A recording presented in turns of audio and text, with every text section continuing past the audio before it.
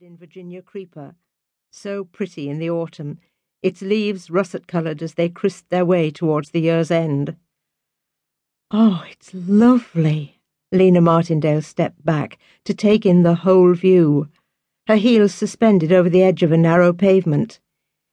I never thought we'd be living in a place like this, Alf. It's like a dream come true, isn't it? Oh, tell me I'll not wake up in a minute, love. Tell me it's real." She would surely come to her full senses any second now, would be back in Emblem Street, mills to the left, mills to the right, chimneys belching into the sky for hours each day. "It's real, Lena. God knows we worked long and hard enough for it. We're as good as any of them round here now, love.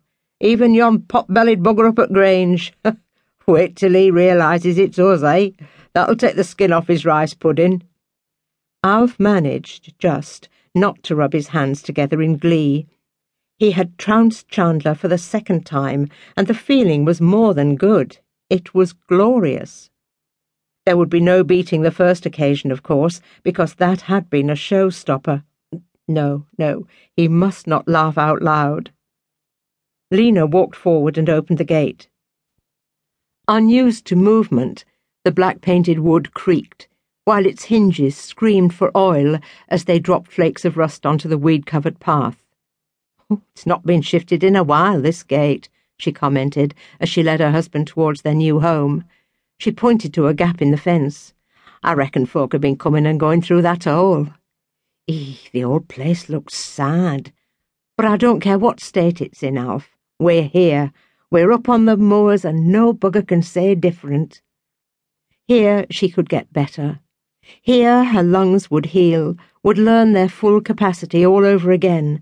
No smoke, no fumes, no specks of scarlet contained within a white handkerchief.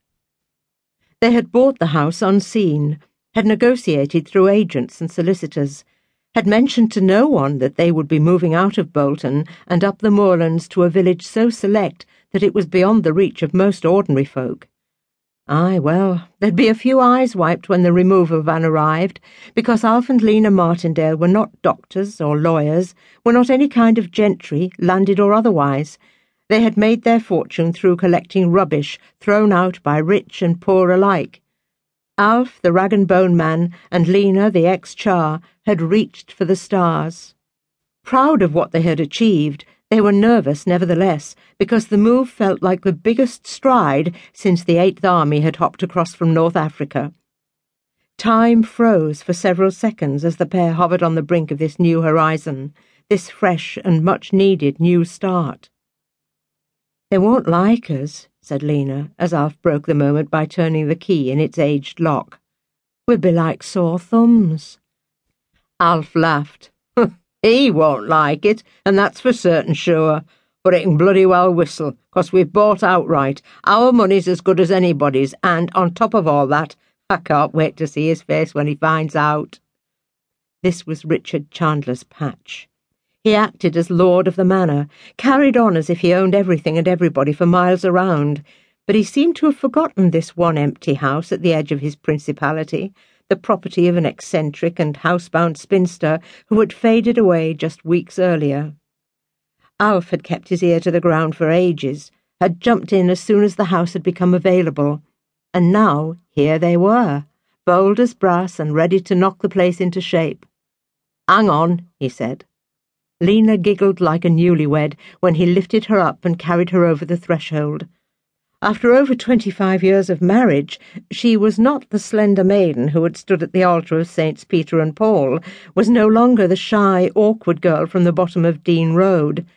As for Alf, who was nearing 50, 3 decades of heavy lifting had taken its toll, so he was glad when Lena was safely deposited in the hall. "Oh, it smells funny," she remarked. "Aye, that's what the surveyor said." Alf regained his breath after a few seconds. "Oh, give yourself no more second helpings of black pudding in future, lass.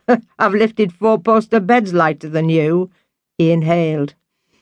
"Dry rot," was the pronouncement. "Don't worry, it's all in hand." This place would be like a little palace once the rough edges had been knocked off. Alf would make it shine, he would. Bugger the cost. At each side of the hall, a door led to